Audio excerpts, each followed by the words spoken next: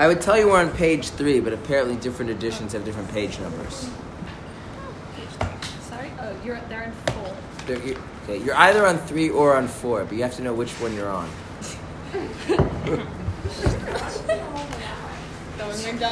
Okay. If your smartphone is in this room and it's not this one recording, then it should be in that bit. Otherwise, my obsessive compulsive disorder will flare up, and I don't know. It's not good. Okay. So we are now going to start what I deem the second unit of chapter 1 in the sheets. You got the sheets? Yes. Okay. You didn't get the sheets? They're off the sheet. Okay. In the phone basket. Under the phones. The phones serve as a protective layer. Literally. The clipper for the It's the clipper. For the worksheets, the holy worksheets. That's right. Okay. Oh, I copied these. But thank you. Anybody else need? and she It's had good, 'cause I only special copied notes on one my page anyways. So. Everybody You wants copy my notes? Okay. How far did you guys get with this? That doesn't. Oh, with the notes. Nobody else needs? I mean, up to where it says page 6. Page 4 to 6 6 from its snap. Okay. Fine. So basically, Okay. Fine. All right. So we had a bunch of questions. I am not going to recap the questions that the Alter Rebbe asked in the first part of chapter 1. Why am I not going to do that? 3 reasons. 1, if I do that, that'll end up becoming the whole class. I have experience with this idea of recapping. When you recap complicated things in class, what happens? People ask questions, clarifications, and then 45 minutes later, we're still recapping. Number 2. Okay. If we start recapping, okay,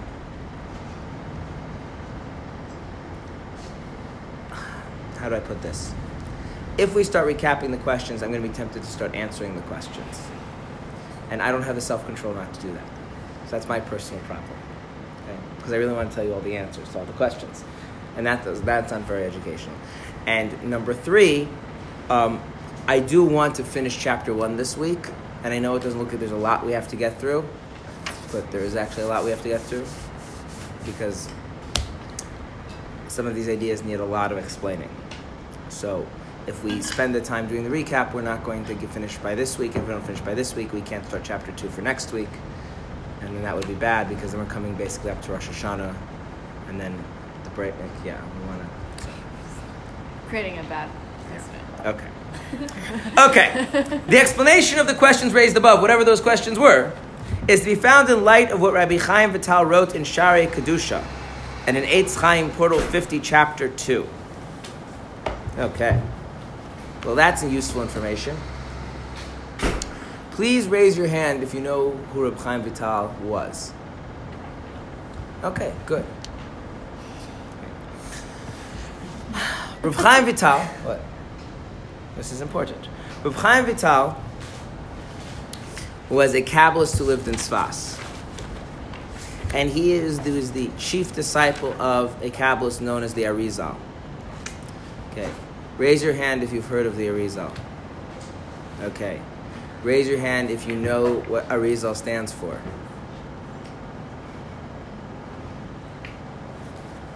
That's like, you sort of know? Okay. Sort of doesn't count.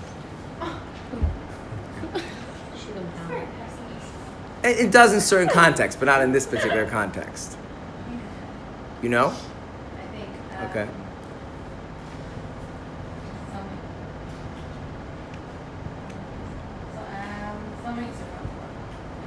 Never mind. Okay. There are 2 versions of what it stands for. One version is, it's an acronym, it's in Hebrew. One version is it stands for Ha'ashkenazi Rabbi Yitzchak Zechreinu Livracha, which means the Ashkenazic Rabbi Yitzchak, that was his name. His memory should be for blessing. Now, why is it important to know that he was a rabbi, because we always want to make sure people know they're a rabbi, so we put rabbi in front. His memory should be for blessing, because that's what we say after someone's passed away. So clearly he wasn't called the Arizal when he was alive. Why do we need to say that he was Ashkenazi? So you see which way he follows. No, because he grew up in Egypt amongst Sephardim and then moved to Tzfas where everyone was Sephardi, and so he stood out because he was Ashkenazi. Okay. What? If I remember correctly, his father died, his mother moved to Egypt to be supported by her brother, and I think they were Sephardi, and so he was raised amongst Sephardim, but he was his father's family was Ashkenazi. Luria is an Ashkenazi family. So the other is that the Aleph stands for the godly, Eloki. The godly Rabbi Yitzchak, his memory should be for blessing. Okay. Also, the word Ari in Hebrew means lion, and this was taken so seriously that his disciples were known as the lion cubs. The Guri Ari in Hebrew. Okay. Now, the Arizal is very famous. He grew up in Egypt. He got married at a very young age. I don't remember how young, but very young age. And basically, he went into business for a little bit and decided that business is not for him. He's going to become a mystic and a Torah scholar. A Torah scholar, then a mystic. And then he spent a lot of time studying Torah and being a mystic in Egypt. And after many, many years of living in Egypt, he moved to Tzfas, and there was a circle of Kabbalists. I mean, they didn't literally sit. I mean, maybe they did literally sit in a circle, but it's called a circle because we're a little tight-knit group. And in Tzfas, this is in the late 14, early 1500s. Was like the heyday of Kabbalah in Tzfas. There was so much Kabbalah being taught, and the so to speak, the chief of all the Kabbalists, the one who was considered to be the most authoritative, his name was Rabbi Moshe Cordovero, and he had a circle of Kabbalists, and the Arizal came and he sat in the group, and he listened. And then a little while later, Moshe Cordovero, also known as the Ramak, that's an acronym for his name, he passed away, and then the Arizal opened his mouth. And then all of the other disciples in the circle went, they didn't realize that the Arizal was so amazing. And the Arizal revolutionized all of Kabbalah. And for the next 2 years, he gave classes in Kabbalah to a select group of students known as the Lion Cubs. How old was he when he did that? 37-ish. And then he died. And I think at 39. I think if I remember, it's 39, 38, something like that. He only taught. So all of the teachings of the Arizal are from 2 years' worth of classes. And then those teachings spread like wildfire and took over the entire Jewish world. Right. Now, because it's hard to explain what the revolution of the Arizal is in Kabbalah, we're going to touch on it a little bit when we get to chapter 2. But as an analogy, everyone's heard of Albert Einstein? Yeah. And even if you don't know a lot about physics, you do know that there was physics before Einstein, there's physics after Einstein, and Einstein changed a lot of stuff. Okay? Probably heard of theory of relativity and equals mc squared, and even if you don't fully understand what that means, you know those are big deals, and we don't do physics the way we used to anymore. Okay, so the Arizal did to Kabbalah kind of what Einstein did to physics. And when was this? Like what time period? 1500s, early 1500s, early 1500s. Now, this of course raises the question: who's the Arizal that he gets to just totally revolutionize all of Kabbalah? Right. So, in order to understand that, we need a little bit of background on Kabbalah. Okay. In general, there are 4 ways of approaching the Torah, 4 methods. They're also often called 4 levels of Torah study, different ways. They're known by an acronym, which is Pardes, which I'm sure people have heard, but you will now hear my take on it. Okay. Pardes literally means orchard. Okay. The first level is called... Before I can describe the first level. The first level is where you do what? You read the text, and what do you try to do? What? Understand. Try and understand it. That's right. You learn the text and try and understand it. That's called pshat. Pshat literally means straightforward. It does not mean literal. Right? If someone writes a text and then use a metaphor, clearly the metaphor is meant to be taken as a metaphor, not literally. Right? See the class we had last week about metaphor, configurative language. So pshat means I'm learning the text to understand the straightforward meaning. Trying to understand the text as it is. Then there's another way of learning Torah where I'm trying to see how Torah is all interconnected. So an idea which is explained one place is hinted to at another place. Okay? Now, in order to learn Torah that way, I need to know two things. I need to know what it says in the other place, and I need to know the methods that the Torah hints to things. The most famous of this is gematria, where you use like the numerical value of the letters to represent different things. Okay? But the key thing is, if you're learning Torah this way, you need to already know the idea being hinted to independently, and you need to know that the methods that the Torah hints to an idea in another place, they're not arbitrary. Okay? This is known as remez, which means hint. Okay? Then there's my favorite method. It says you can't have favorite books, but it doesn't say you can't have favorite methods. This method is where you make the following assumption that God's wisdom is infinite, and the text of the Torah is finite. And by Torah, I mean it doesn't matter whether it's the written Torah or the oral Torah, whatever text you're learning is, it's finite. And so if there's infinite wisdom in a finite text, is all of it being said outright in the open. So what do you have to do? Right, but how do you do that? You have to search and look very carefully, right? What? What did you say? I said it was deep air, but it's not. No. I was kidding. No. You have to search very carefully, very thoroughly, very demandingly, right? Like you're on a treasure hunt. And this level or method is known as drush, which literally means to seek out or to demand or to search.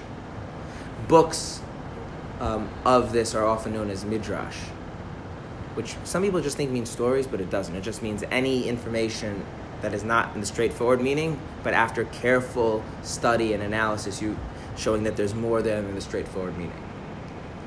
Okay. And then the last is called sod, which is a secret. Why is it a secret? Make something a secret. Not a lot of people know it. Okay, but what if we start not teaching? There at all. Yeah, that's exactly. It's not there because if we start, here's the thing: if we start teaching the secret, is it still a secret? To some it is. What if we teach the secret to everybody? No. It's no longer a secret. Okay, so what makes this level a secret is that you can't actually teach it to people. I mean, you can, but they won't understand it.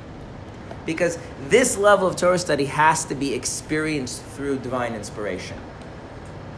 In other words, if I were to sit and explain to you the meaning of according to Sod, of a particular verse or passage of the Talmud or whatever, even if you understood what I was talking about, you wouldn't really know what I'm talking about. Moreover, I wouldn't know what I'm talking about, because neither you nor I have divine inspiration. You have to basically be a kind of a mini prophet in order to really understand Sod. Because to Sod, it has to be experienced by the soul rather than understood with the intellect. Can you go back to Drush? Yeah. I don't understand how they interpret if they're looking around. Well, you have to know, like, how does God... It's like, after being in this class for a while, you'll get the hang of, like, how I speak and what I'm trying to get at. So after having studied the Torah a lot, you start to realize, okay, like, he has a certain way of talking. And, like, if he did something a little odd, that means there's something else going on. Or the Talmud has a standard way of approaching it, and here it didn't do that. And through that, somebody can embed layer upon layer upon layer of meaning in a finite thing, right? We call this in subtext. But you can only get at the subtext if you're familiar with the style of the text and its context. Yeah. Whereas Sod, even if someone explains it to you, you're not going to really get it because you need to have... Okay? I'll give you an analogy for Sod. Have you ever heard any of your teachers in yeshiva or Mayanot or in the Chabad house or anywhere ever talk about either marriage or parenting? Yes. Do you think you understand what they're talking about? So on like some level, you don't not understand, right? I mean, it's clearly like you speak the language, right? But it's going to be entirely different when you actually experience it for yourself, right? Sod is the kind of thing that if you don't experience it for yourself, you don't really know what it's talking about. And that's why we call it mystical. Kabbalah is Sod. That's actually why the word Kabbalah means receive. You have to receive it. You can't like figure it out on your own. Okay? So in general, the study of Kabbalah is not appropriate for most people. Okay? I'm not getting into whether it's forbidden, prohibited, but in general, just a certain honest assessment of yourself is, if you have a study that's speaking about things that you can only really appreciate if you yourself experience them through some sort of prophecy, and you don't have prophecy, then it's kind of foolish to like saying, well, this thingy then moves to this thingy, and then the other thingy turns around. Like you don't really know what you're talking about. Why did you say Kabbalah is so? Because Kabbalah can only really be understood if you have a minor form of prophecy. That's what makes it a secret. Like, I could give you a whole class of Kabbalah right now, and you wouldn't know what I'm talking about, and I wouldn't know what I'm talking about. We would just be parroting. Yeah. So we divide Kabbalists into two categories. Kabbalists who have or are aspiring to be somewhat prophetic, what we would call true Kabbalists, and people who like to study Kabbalah, disregarding the fact that they don't really know what they're talking about. Are there any true Kabbalists nowadays? Okay. Now, so where did Arizal get all this information from? Divine inspiration. Divine inspiration. Now, generally, there's a method of transmission in which this happens. A standard method is using the prophet Elijah, Eliyahu Navi, that God uses the prophet Eliyahu Navi, who's since passed on, to transmit to the soul of whatever Kabbalist who's really getting divine inspiration their mystical knowledge. Okay, so the Arizal's teachings are all said to be Mipi Eliyahu, from Elijah the prophet.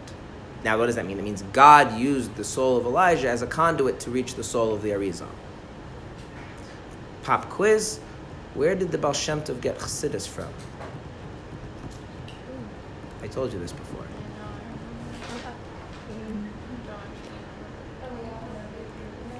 What? No. He got it from another teacher. Eliyahu's teacher, Achia Shiloni, right? So, to convey Chassidus, whatever Chassidus is, which we're not going to talk about that right now, whatever Chassidus is, in order to get that to the Baal Shem Tov, God actually had to use a higher level soul than what he used for the Arizal. But we'll get back to the Arizal now. Okay, now, what did the Arizal do in order to merit this tremendous revelation, which revolutionized all of the knowledge of mysticism, Kabbalah, and Judaism? What did he do to make himself a fitting vessel, fitting receptacle for this? Take a guess. No, he didn't fast. He did study Torah. What part of Torah did he study, and how did he study it? What? The Zohar. He studied the Zohar, and how did he study it?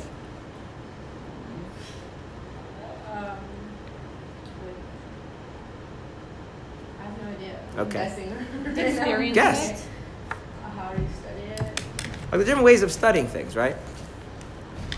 He wrote it out. No. He studied it by noticing every single nuance.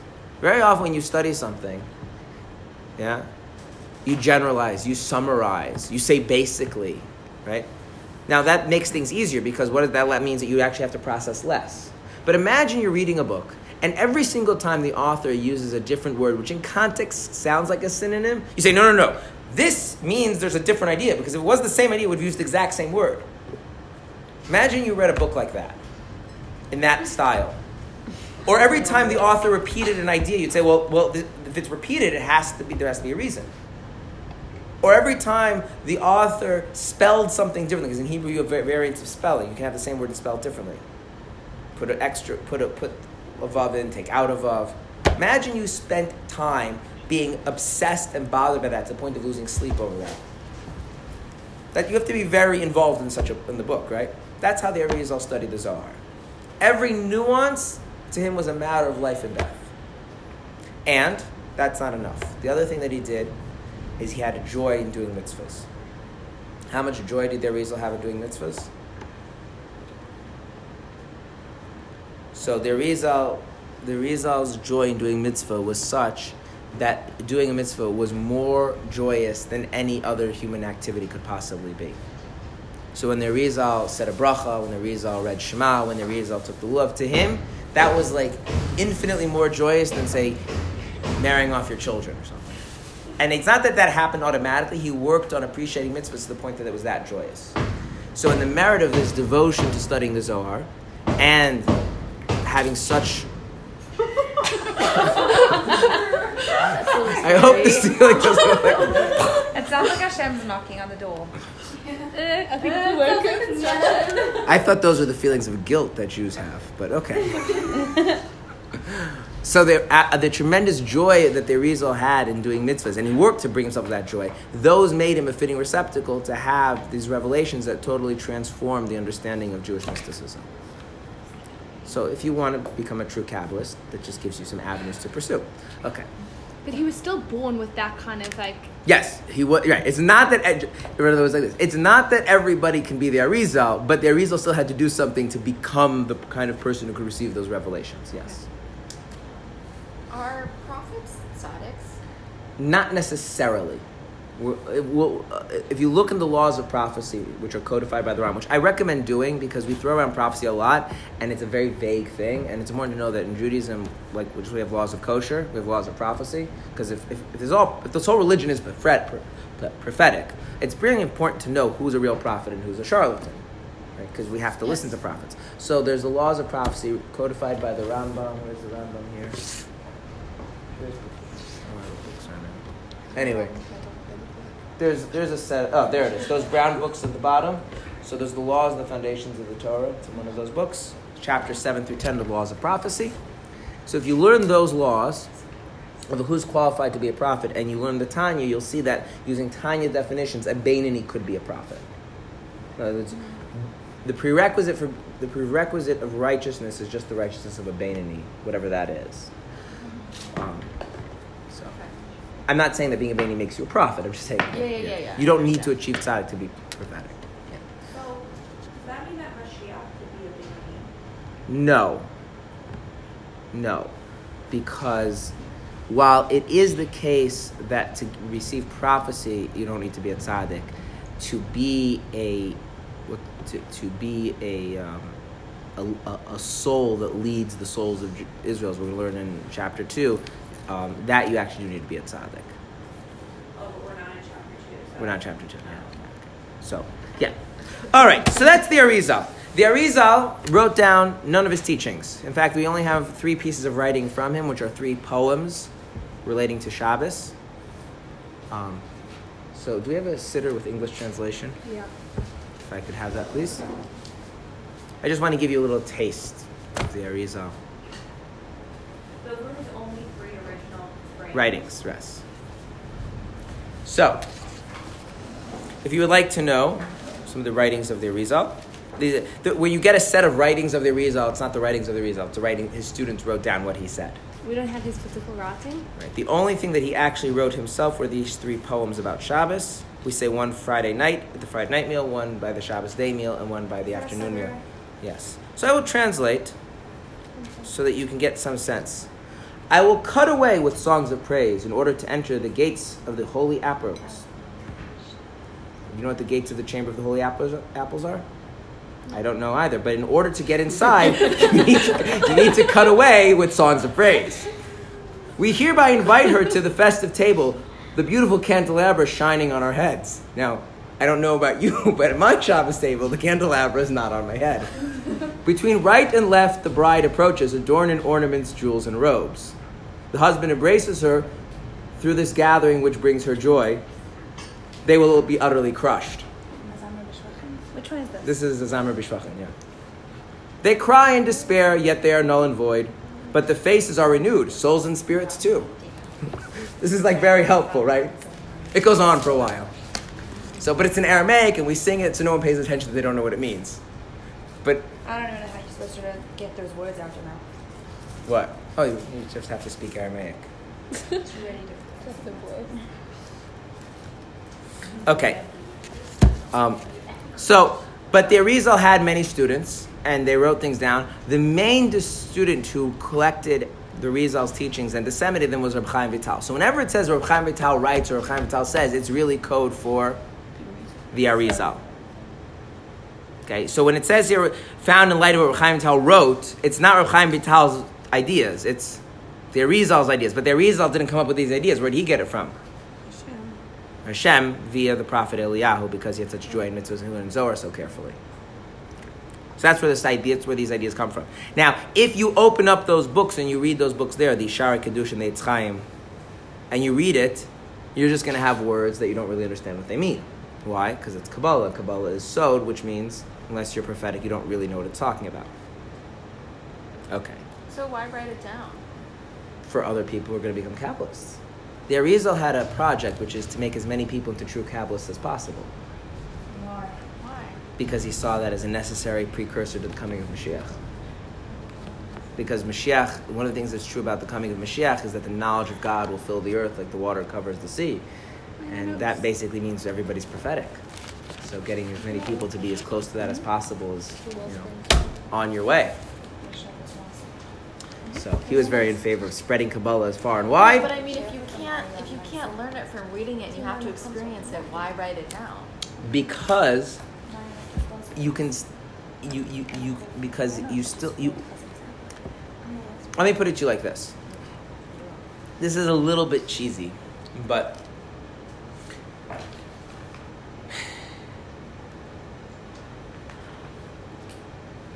has anyone here been to a halacha class? Yeah, you have a halacha class? Okay. So there's an experience of learning halacha where like you grow up religious and so you kind of know what Shabbos is already. You're learning halacha. So you're learning about stuff that you're familiar with. And you learn new stuff because just because you grew up keeping Shabbos doesn't mean you know all the laws of Shabbos. There's a lot of laws, you might not know them. But because you grew up in the atmosphere of Shabbos, you have some kind of orientation, some kind of grounding as to what we're talking about. But then you take someone who's never heard of Shabbos, never really seen Shabbos, and you start teaching them the laws of Shabbos. They have no way to process that. And even if you get them to remember all of what's written, they don't really know what it means. Okay? So there's an interplay between the book study and the experience. Right? It's very rare that a person can grow up religious and know all the laws of Shabbos by observing their parents. A, their parents might not be doing everything right. B, even if they are, doesn't mean that the child is paying attention to things and processing the right way. But the fact that they grow up that way does give them that's grounding to allow them to process the book learning properly. And so writing down is a helpful way to communicate and teach, but the people you can teach are people who are at least can reach these states of quasi-prophecy. Regular people who are just smart won't really get it. That make sense? A little bit. Preparing them. Right. So there's in the back. And there's a whole discussion like what you need to do to make yourself able to understand it, then how do you process it, and back and forth. I'm not a Kabbalist, I've looked things up. Okay. And the reason is that Chassidus borrows from Kabbalah to explain itself. That's what the Alter Rebbe is doing. Okay, Chassidus is not Kabbalah. Hence we're learning Chassidus, and you're not all Kabbalists, and I'm not a Kabbalist, you're not prophetic, I'm not prophetic. Chassidus is something that any Jew can get. Chassidus borrows from all levels of the Torah and all aspects of the Torah in order to explain itself. And so sometimes what Chassidus does is it uses ideas in Kabbalah, and then the Chassidic Rebbes will explain those ideas in a way that brings the way they communicate some notion of Chassidus out to the person. And the stuff that is nothing really helping with Chassidus, they don't really get. Which is why if you ask people who study a lot of Chassidus to explain certain Kabbalistic concepts, you get one explanation. If you ask people who study Kabbalah, you get a different explanation. It's not that they're contradictory, but it's like the difference between asking someone who paints houses for a living and an artist to describe paint. Like it is slightly, the way they relate to it is different, the way they're using it is different. So they focus on different elements. So what the Alter Rebbe is doing is saying, there is this concept in Kabbalah.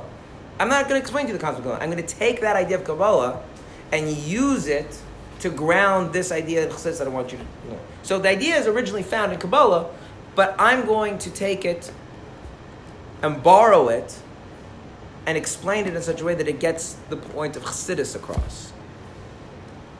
Right. Which of course means now I need to get to what is Chassidus different than Kabbalah, which we mentioned a little bit what Chassidus was earlier in a previous class. Yeah, it's okay. I'm going to repeat it. Okay.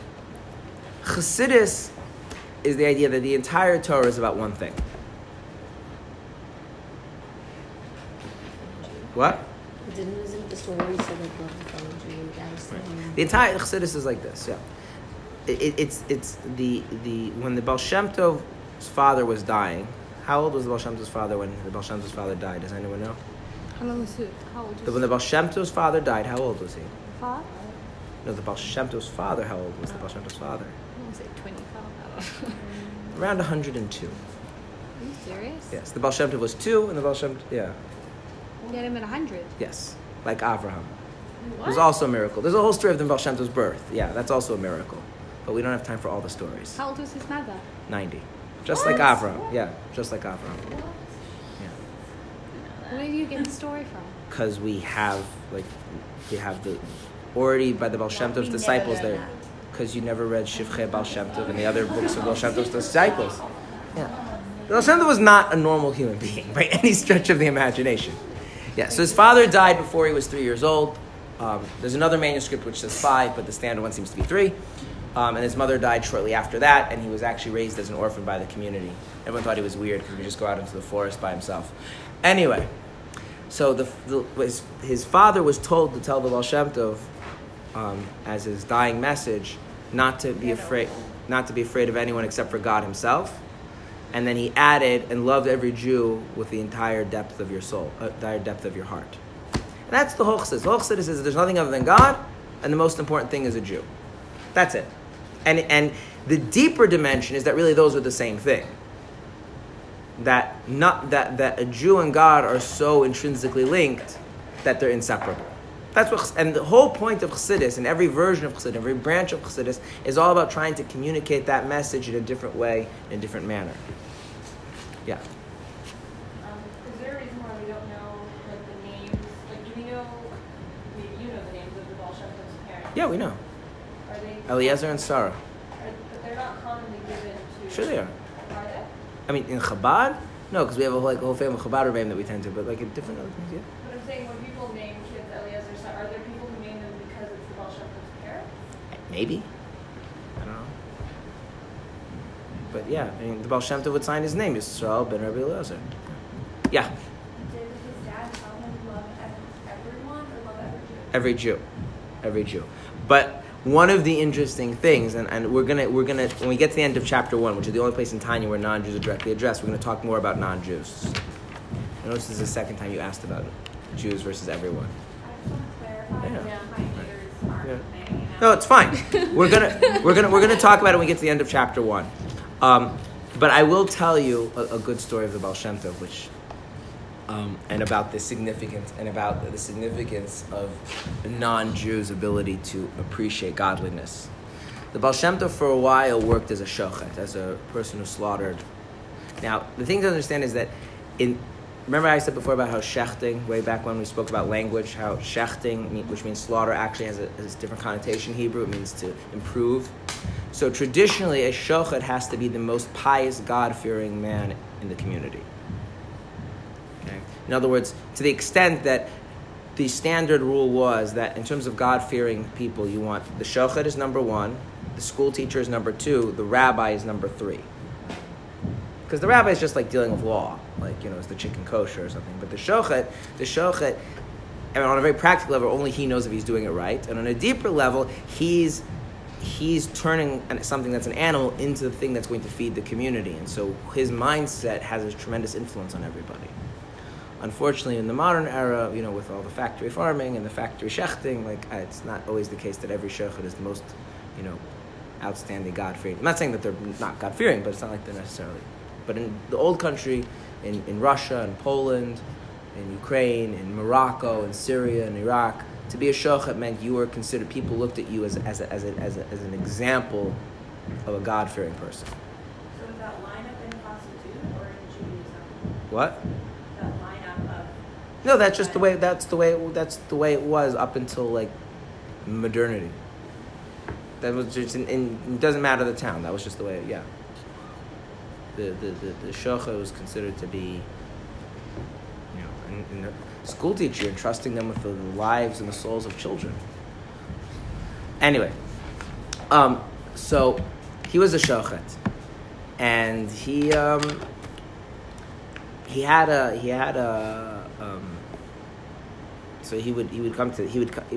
travel around a few different towns, and he would. The way it worked in those days is if you wanted to eat chicken, you brought your chicken to the shochet, and he shechted the chicken, and he took it home. That's the way it worked. So, after he stopped being a shochet, someone else became a shochet in that town, and he went to bring some chickens. So someone went to go bring chickens to the new shochet, and this person, there was a non-Jew who worked in the Jewish community, and he looked at this person. He looks at the person. How can you bring your chickens to this other person to shecht? He's not a valid sheikh. He's not a valid person to shecht meat. And I think when you're not Jewish, how do you know what's a good sheikh and a bad sheikh? He says, well, because I hung around. They used to, before the Baal Shem Tov was famous, they just called him Srulik, which just is cute for Yisrael, which was his name. Because I remember Srulik the sheikhet, and when he would sharpen his knife, he would cry tears, beseeching God that everything should go properly. This man, he just sharpens his knife. He doesn't cry. So he can't be appropriate sheikhet. So this person appreciated that what the Baal Shem Tov was doing with the meat is such a spiritual thing, it's such a lofty thing that the Baal Shem Tov, in preparing himself, brought him to tears, and he appreciated there's a godliness to that. And the Baal Shem Tov was very. One of the things, and again, it's not in Tanya, but one of the things about Baal Shem Tov is about how everything contains godliness and everything can appreciate godliness, and that's true even of non-Jews, etc. And this story got passed down through Chassidus that here you have the Jew doesn't appreciate the difference between the Baal Shem Tov being the sheikhet and this other guy, and then the non-Jew, with all we're learning Tanya, not having godly soul, still was able to appreciate that there's something special about how the Baal Shem Tov was approaching things, that there's something spiritual and mystical in how he's going about slaughtering chickens that's lacking this other person. And that was always brought down that you have to, sensitivity is that you don't get by birth. You have to work on it. You have to develop it. Okay. So, what's this Kabbalistic idea that we're going to use or borrow to explain Chassidus? Is that in every Jew, whether righteous or wicked, whether tzaddik or rasha, there are two souls. As it is written, the neshamas, the souls which I have made, alluding to two souls. Okay. So the idea is that every Jew has how many souls? Two souls. I'm sure many of you have heard this before. Yeah, animal soul, godly souls, old news, right? Okay. So, I want to point out something that is very difficult, that needs to be explained. The Talmud is thousands of years old. The Mishnah is basically 2,000 years old. There's other parts that are 1,500 years, but the Mishnah is 2,000 years old. The Mishnah already tells us that we have a Yetzer Tov, a good inclination, and a Yetzer Hara, an evil inclination. A force that drives us to do good, and a force that drives us to do evil. Right? We already encountered the discussion of that in the first part of chapter 1. This is a concept which is much more well known, much more a part of the standard text that people read, and it's something the Alter Rebbe has already brought up.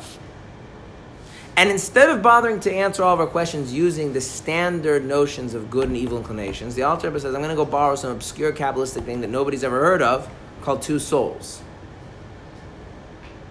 Right? What does that tell us about the concept of two souls? Is it the same as the standard concept of good and evil inclination, or is it a different concept? It's a different concept. Okay?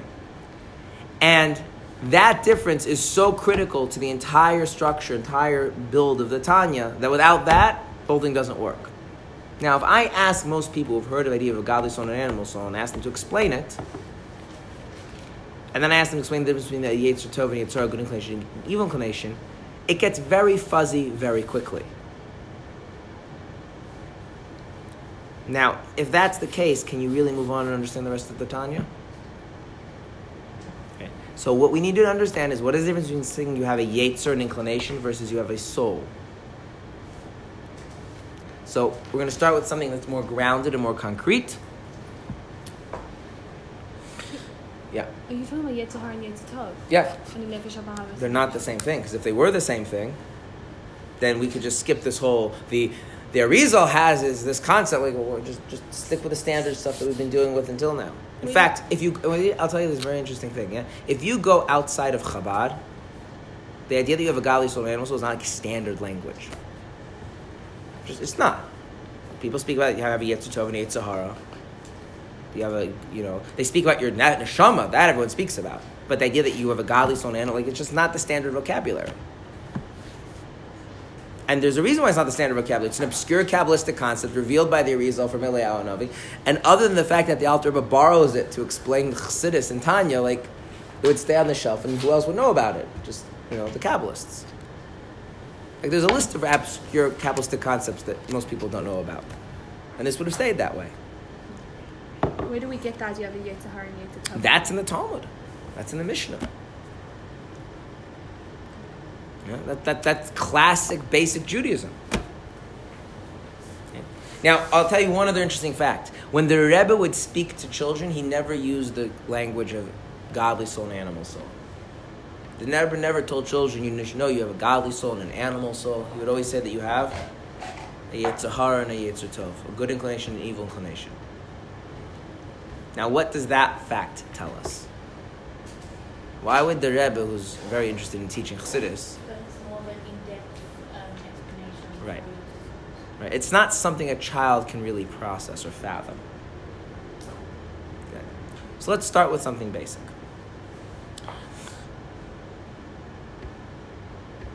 Animals, most animals, so we'll pick like say, I don't know, a squirrel, but it doesn't matter which animal. Most animals have a drive to eat food and a fear of human beings, which is fine because they can just go to the food and away from the human beings. What happens if they encounter food in proximity to human beings? They have conflicting instincts. They're like food over human, you're saying? Right. So do they approach the food and the desire for the food overrides their fear of the human, or does their fear of the human override the desire for the food to run away, or do those two instincts like kind of cancel out and they like freeze or kind of move back and forth and aren't really sure what to do? Could you repeat that, please? Yeah, it does. There's not the animal has a drive, wants to go towards the food, but is also afraid of the person. Okay. Well, if the food is right near the person, then you have conflicting instincts in the animal, right? Now, some animals, by the way, this is, by the way, how you domesticate animals. Some animals, you can get the point that their desire for the food overrides their fear of human. And you slowly, like you can domesticate, you can slowly let the animal, like, see that getting a little closer to you is not so dangerous because the push, they override their desire, they override their fear of the human to get a little closer to the food, and they keep doing that, and they keep doing that. And eventually what happens to the fear of the human being gets suppressed, and then they start developing positive association with the person. You can domesticate. That's how people domesticate animals. Now, some animals you can't do that with. Right? Some animals, like maybe theoretically you could, but it takes long to know if people do it. But there's these conflicting instincts of yes food, no person. Sometimes one overrides the other, sometimes the other overrides one. Sometimes they're like in conflict and the animal's not sure what to do. That make sense? Okay. If we go down a level into the animal's psyche for a second, why does the animal want food? Like, what is it that's motivating the animal to pursue food? Survival. What is motivating the animal to avoid people? So fundamentally, is there a conflict of interests here between these two drives? Are they really in conflict? In practice, they're in conflict because the way they go about preserving the survival of the animal is different, but the underlying agenda and goal is the same. Does that make sense? Okay. Now,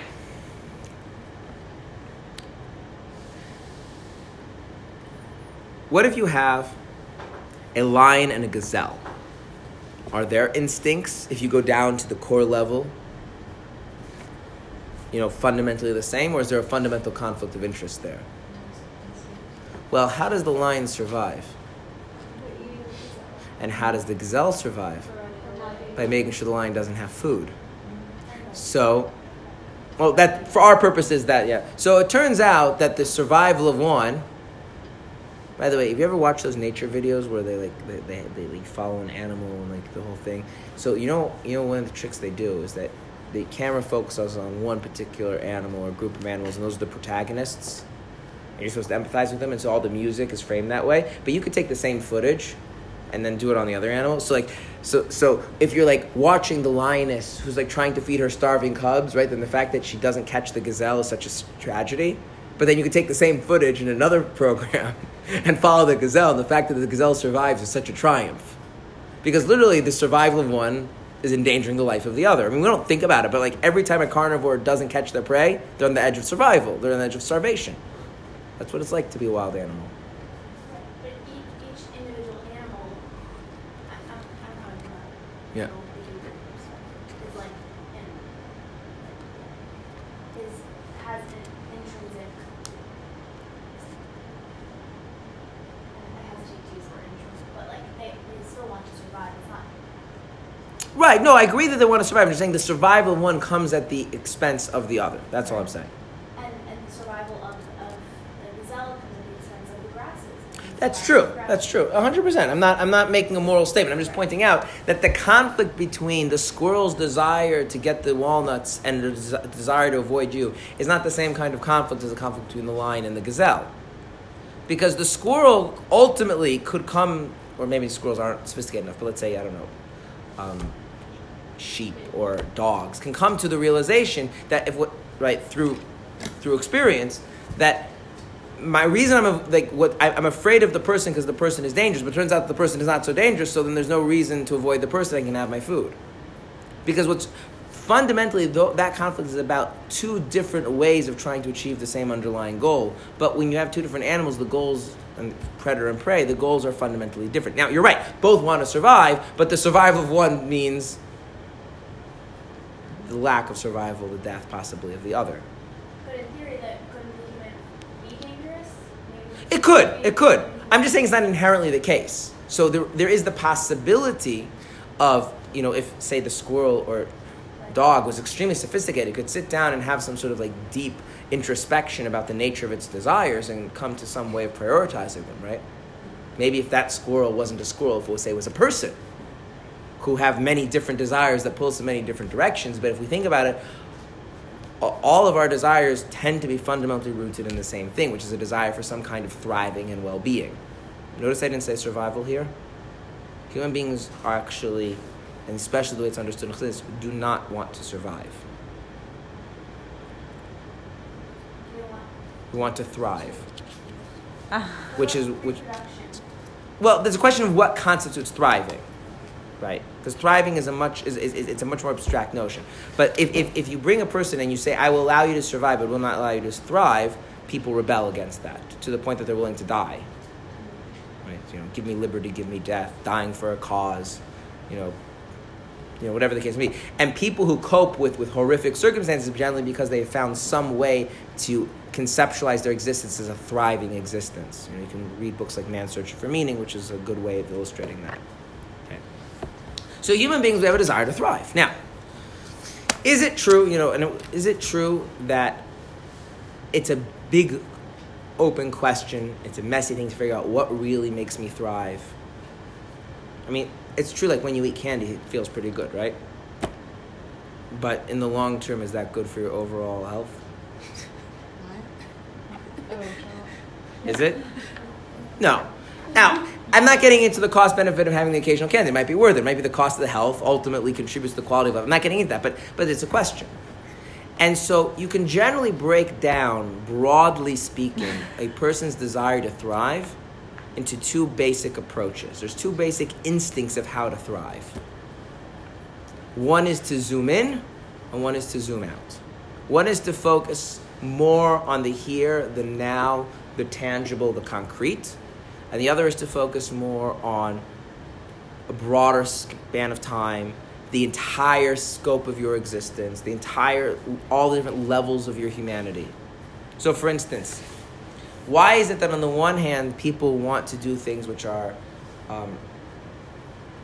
very, let's use the word fun, but are not, good for, long-term, health or relationships or sense of personal integrity? And at the same time, we also want to have, healthy, stable relationships, a sense of integrity and spirituality and purpose. And the reason is because although we're fundamentally driven for our desire to thrive, we have two different ways of conceptualizing thriving. One, by zooming into what's happening right now, or focusing on only one part of our being, say, a sensation of taste, for instance, or a sensation of vision, or the intellect, or whatever it is. And the other is to zoom out and say, wait, we're physical, we're spiritual, we're intellectual, we're emotional. We exist over a span of time. We precede our own birth and we succeed our own death. We have a life after. And taking the entire scope of our existence into account, and then trying to thrive from that perspective. Now, depending on which instinct is more dominant, you're going to make different choices as to what you think is good for your thriving and flourishing. Right? Let me give you an example. When a teenager rebels, why are they rebelling? Experimental. What? Experimental. To learn. They To want learn. to see for themselves. Why'd have to rebel? I mean, it could be the case that if you have very oppressive parents or teachers or a society that doesn't let you experiment, but that's not always the case. Like sometimes people rebel even though they have very permissive societies and cultures. Like sometimes they rebel by going to a more oppressive and restricted society. They're not stable with what they Well, okay, so obviously there's many ways of examining this. We're using this as an analogy. One of the aspects of our humanity is autonomy, making decisions for yourself. Okay, you develop that slowly, and then you get a big sense of it around becoming a teenager. Okay. Now, if you, in the moment, as you kind of like first stumble upon the fact that you have a level of autonomous being that needs to be catered to, when you feel that very strongly, it's like an urge, you need to take care of it right away. What's the quickest way to exert your autonomy, to acknowledge your autonomy, to make your sense of I need to be autonomous feel good? To go against what everyone else is telling you. Now, the thing is though, in the long term, is that a good way of meeting your need to be autonomous? No, because really if you broaden your perspective, what it means to be autonomous means to have a core sense of who you are, of your identity, of your purpose. And rebelling is just a way of feeding off of other people. It's like, in high school, there's the people who wear the fashionable clothes, and there's the people who rebel against that and all wear black because they're making a statement, right? But it's funny how you're all making the same statement, right? Okay. So real autonomy comes like I have some sort of inner core of who I am, my own anchor. But you need a broader perspective on your own need for autonomy that a lot of teenagers don't always have, and so then they're trying to cater to the same thing, but from a more getting caught up in the moment perspective. And so you can really look at everything that way. Or you can put it in another way, that really life is about the choices between the easy and the stable. Things that take the entire picture into account are stable. Things that focus on the little part of the picture in the here and now, they're always easier. And most of our choices really boil down to what seems to meet my needs in an easier way, what is going to be harder, but is ultimately more stable because it takes everything into account. Now, what do we call the part of ourselves that's driven to meet our need to thrive and flourish in the moment and not take the whole picture into account? We call that the Yetzer Hara, the evil inclination. That's called the Yetzer Hara. That's the one that drives us. It drives us, it motivates us, it pushes us to try and find our thriving and our flourishing, focusing on what's here now immediately available. Ultimately, is that good for us? No, right? That's why it's called bad. You make bad decisions that way. And then there's another part of us which tries to meet our thriving and flourishing by taking as much as possible into account. And what's that instinct, that inclination to approach things that way is called the Yetzer Tov. So let me give you, There's like a mentality that I think has become very popular recently to tell people everything in moderation, and it's good to eat healthy, but you should treat yourself occasionally. Or like diets are not successful unless you have what do they call that? Cheat days, right, or whatever. There's like a whole mentality that it's important to give yourself a little bit of what sounds like you're describing as Yetzer Hara in order to sustain a big picture long-term Yetzer Tov. Is that just totally contrary to? No, but I want to tell you a few stories, short little stories, and then I'll answer your question. So one, there was a Rebbe named the Kotzker Rebbe. The Kotzker Rebbe was, shall we say, very interesting, and he was known for being an extremist. And people complained to him that the Rambam says one should always take the middle path, the path of moderation. Right? One should go down the middle, and you're an extremist. You're always far to one side. And so the Kotzker Rebbe said, look outside in the street. Who goes in this middle of the road and who walks on the side? The horses go in the middle, and the people go on the side. What he's saying is that there's a kind of moderation where what you're basically doing is you're not taking a stand. It's coming from a basic place of ambivalence. Whereas if something is really important, there is a kind of going 100% all the way if something's really important to you. Okay, that's one story. The other story is there was a chassid. He was a very interesting person. I tend to mispronounce his last name too bad. I apologize. His name was since passed on. Rabbi Meir Abu Hasera. Rabbi Meir Abu Hasera. He was Sephardi. He was a chassid, Lubavitcher. Very interesting person. He wrote a very fascinating book, which, if you're the artsy type and like things that you think you understand but you don't really understand, you have to read a few times to get what he's getting at. It's a very good book called The Possible Man. The Possible Man. The Possible Man.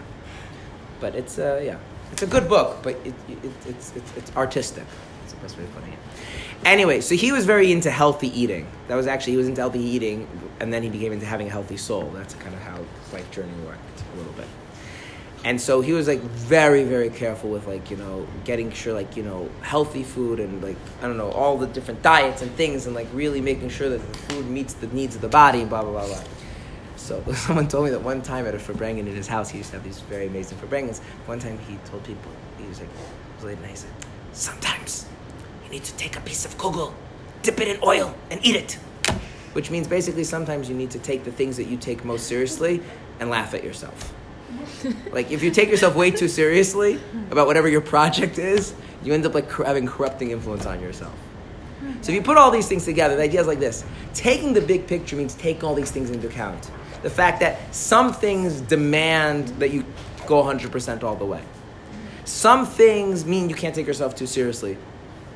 And part of looking at things in the short term is not just short term, but it's also looking at it in narrow focus.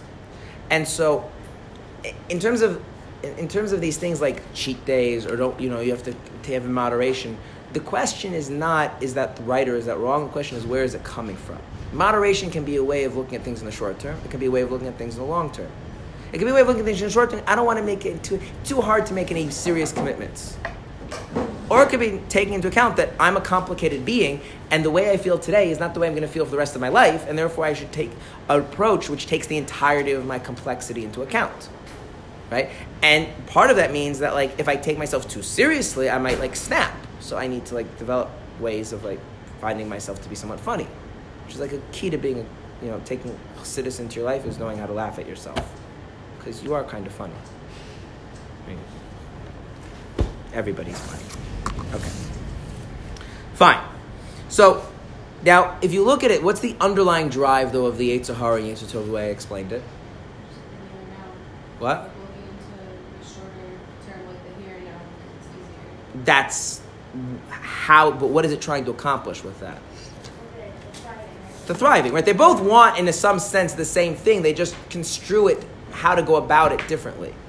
Which means, theoretically, could you get the Yetzer Hara and Yetzer Tov and sit down with a little mediation session and have them talk to each other and work it out and explain that really, yes, you want every moment to feel as good as it can, but it's kind of silly to have moments that are really amazing and then have horrible emptiness afterwards, and to get the fact that your Yetzer Hara could come to start to appreciate more your Yetzer Tov, and the Yetzer Tov appreciates that you have to appreciate that it's not just you flip a switch and you have this grand holistic perspective. You have to work on it, and they can kind of bring all the two parts of you into alignment. Does that make sense?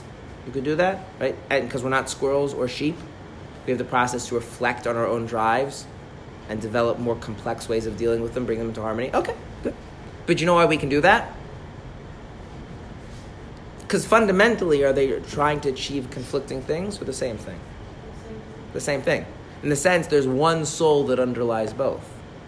There's one. The soul is what drives you, what gives you life, what gives you your whole sense of being and what you're all about. And what are you about? You're about thriving and flourishing. And you have two ways of going about that, two ways of thinking about it, two ways of experiencing that. And the more mature you are, the more you can bring those things together. And if you are not mature, you can construe it as a war, and you just have to prioritize one over the other. Right? A mature person can kind of bring them in alignment, and an immature person says, look, I have to listen to my Yetzer Tov and not listen to my Yetzer Hara, and that's fine. You talk to children that way, they understand exactly what you mean. Children want to have a fun time together on a family outing, and they also want a candy now. But here's the thing, if you keep screaming for a candy now, we're not going to have a fun family outing, so which one should you listen to? They understand that message. There's no deep. And as you become a mature person, you start to realize, as you go deeper about what do I really want, you start to realize that I have to find a way of meeting my need to thrive in a way that's more stable, and so my Yetzer Tov becomes more persuasive, and the Yetzer Hara becomes more open to appreciating that, and that's what we call mature people. Make sense? But that's all because it's all fundamentally the same soul, the same drive to thrive and flourish. What is that? Yeah, How what? does that relate to the animal morality? It doesn't. So it's your one neshama as a whole. Mm-hmm. That's without the weird Kabbalistic idea that the Alter Rebbe pulled off the shelf.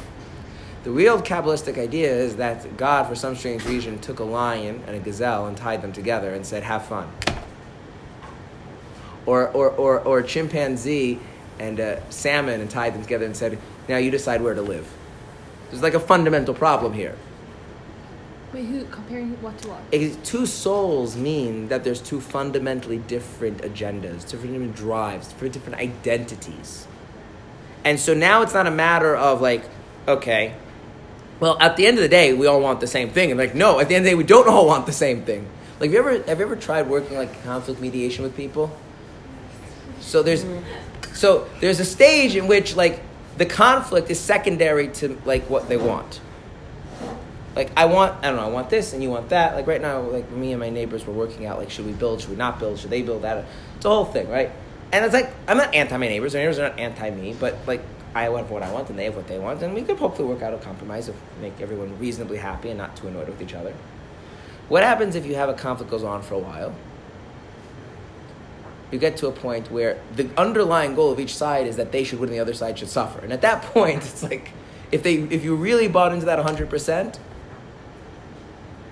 there's not much to do. Now, if you can get people back from that point, if you have two fundamentally different agendas, that there's no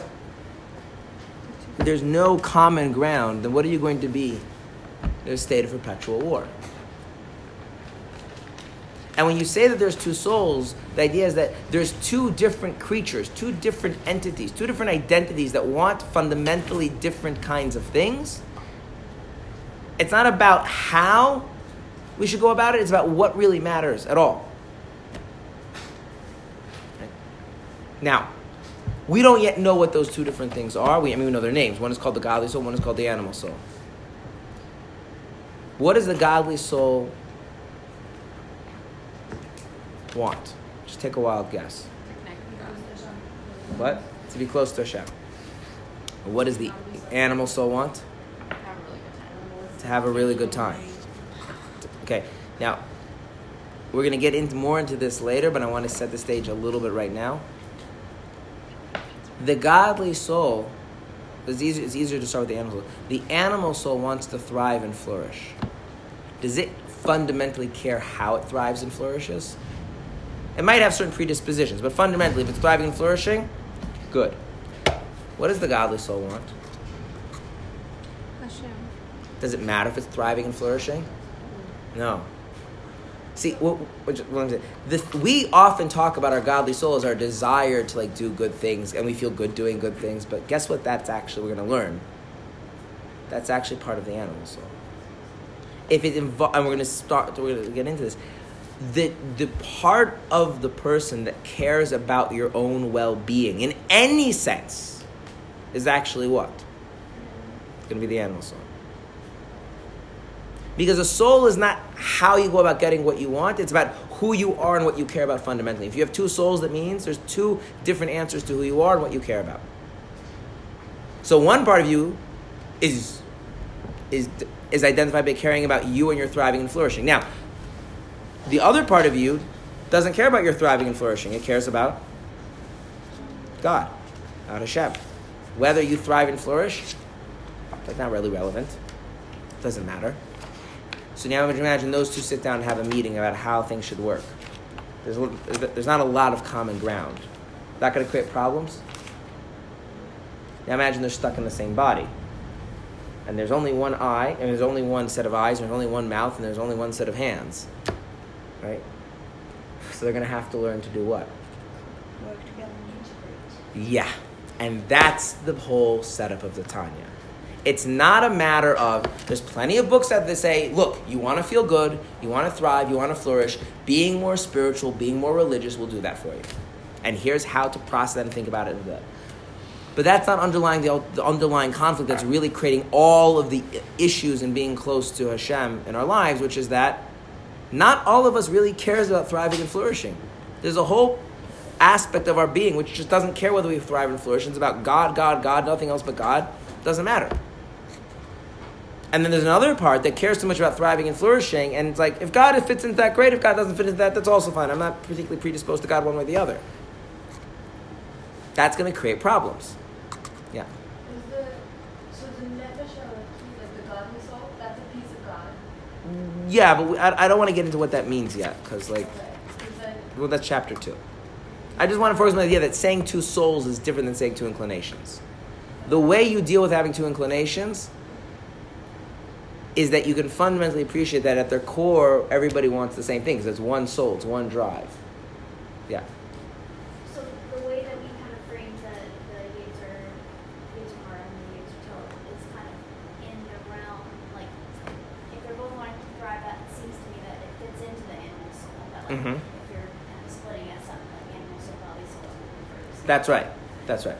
It's more technical, like in the metaphysics of how it works, but on a practical level, someone that only had a godly soul, we wouldn't speak of them having a Yetzer Tov, really. There would be no, like, the concept of a Yetzer Tov comes into play in as much as you have an animal soul, right? The metaphysics of exactly how that works, because there is a connection between the Yetzer Tov, the good inclination, and the godly soul. I don't want to get into that right now. But yeah. So if I want to thrive and flourish, I want to really experience being alive for what it really is, there's two different drives as to what that means and how to go about that. One drives me to look at things in a broader, more holistic sense, and the other one drives me to look at things in a more narrower, in the moment, tangible sense. And that's one kind of conflict. And there's another conflict, which is, who are you and what is everything about? Is it about you or is it about God? Now, I'm being very vague in what that means. Okay. Yeah, I want to just point out one important consequence of this. Where's the Liz, you moved the things, I can't tell that. What? So we have 5 minutes, okay. So I want to point out a very important consequence of this. Okay?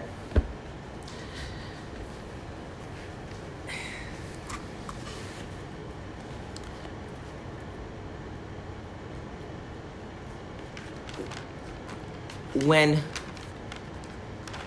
one of the issues that people deal with is an issue of identity, of who am I? Okay?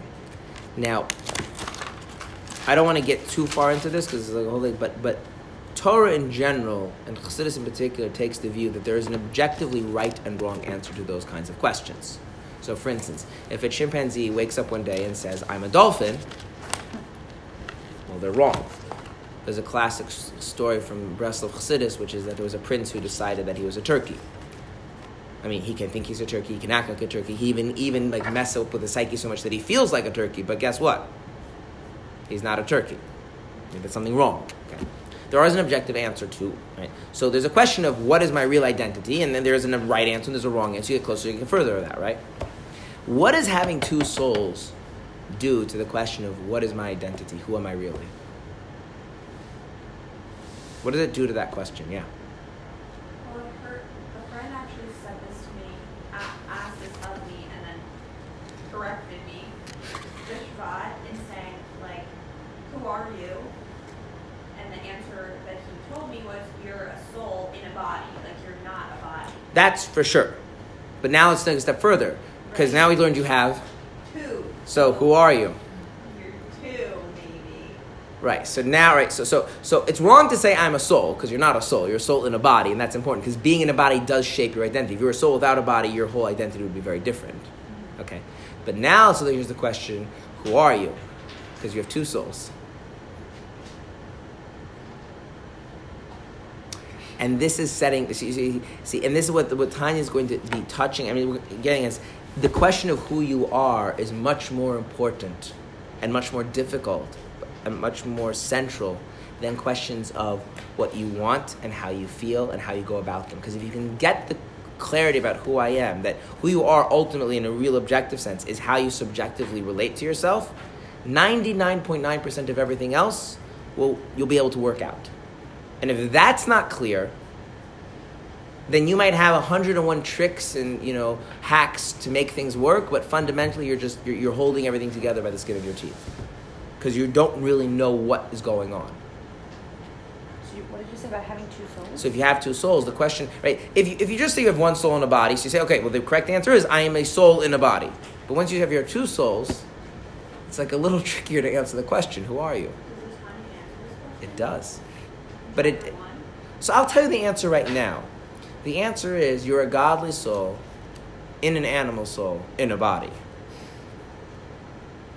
And it turns out that has different ways of expressing itself and different ways of dealing with that. And that's a much messier answer, right? I'm a soul in a body is like, it also can be very fuzzy, but it's something that I think if you just let a person ponder, they would kind of figure out what that means. But if I tell you you're a godly soul and an animal soul in a body, it's like not really clear, like, what does it mean, a soul inside a soul? Like, that's a weird... Yeah, that's why we have a whole book.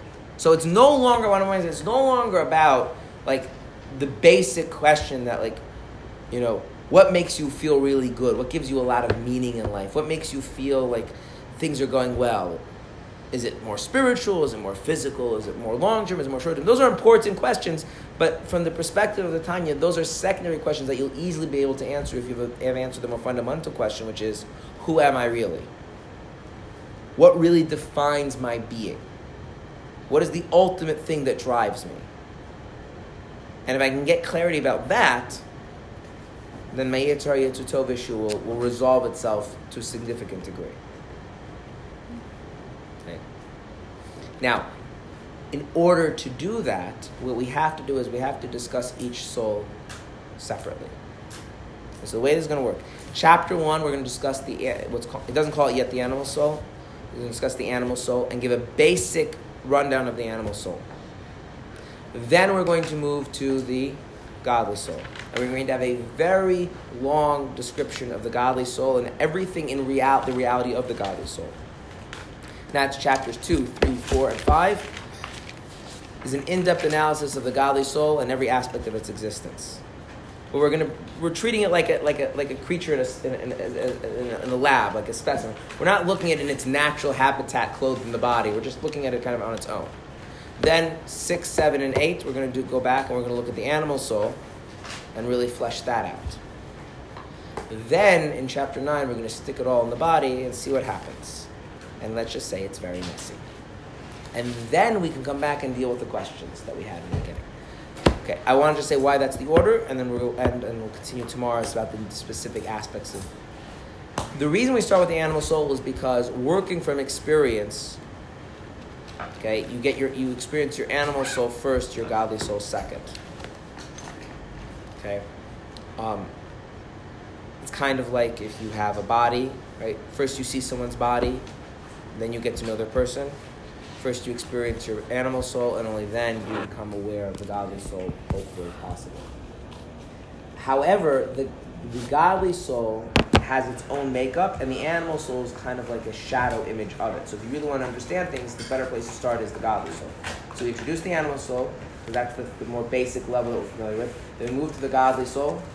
Then we get a thorough, rich understanding of the godly soul, and then we see in what way the animal soul is parallel and yet different. And then we put them all together and see the mess that ensues. All right? Thank you. Thank you.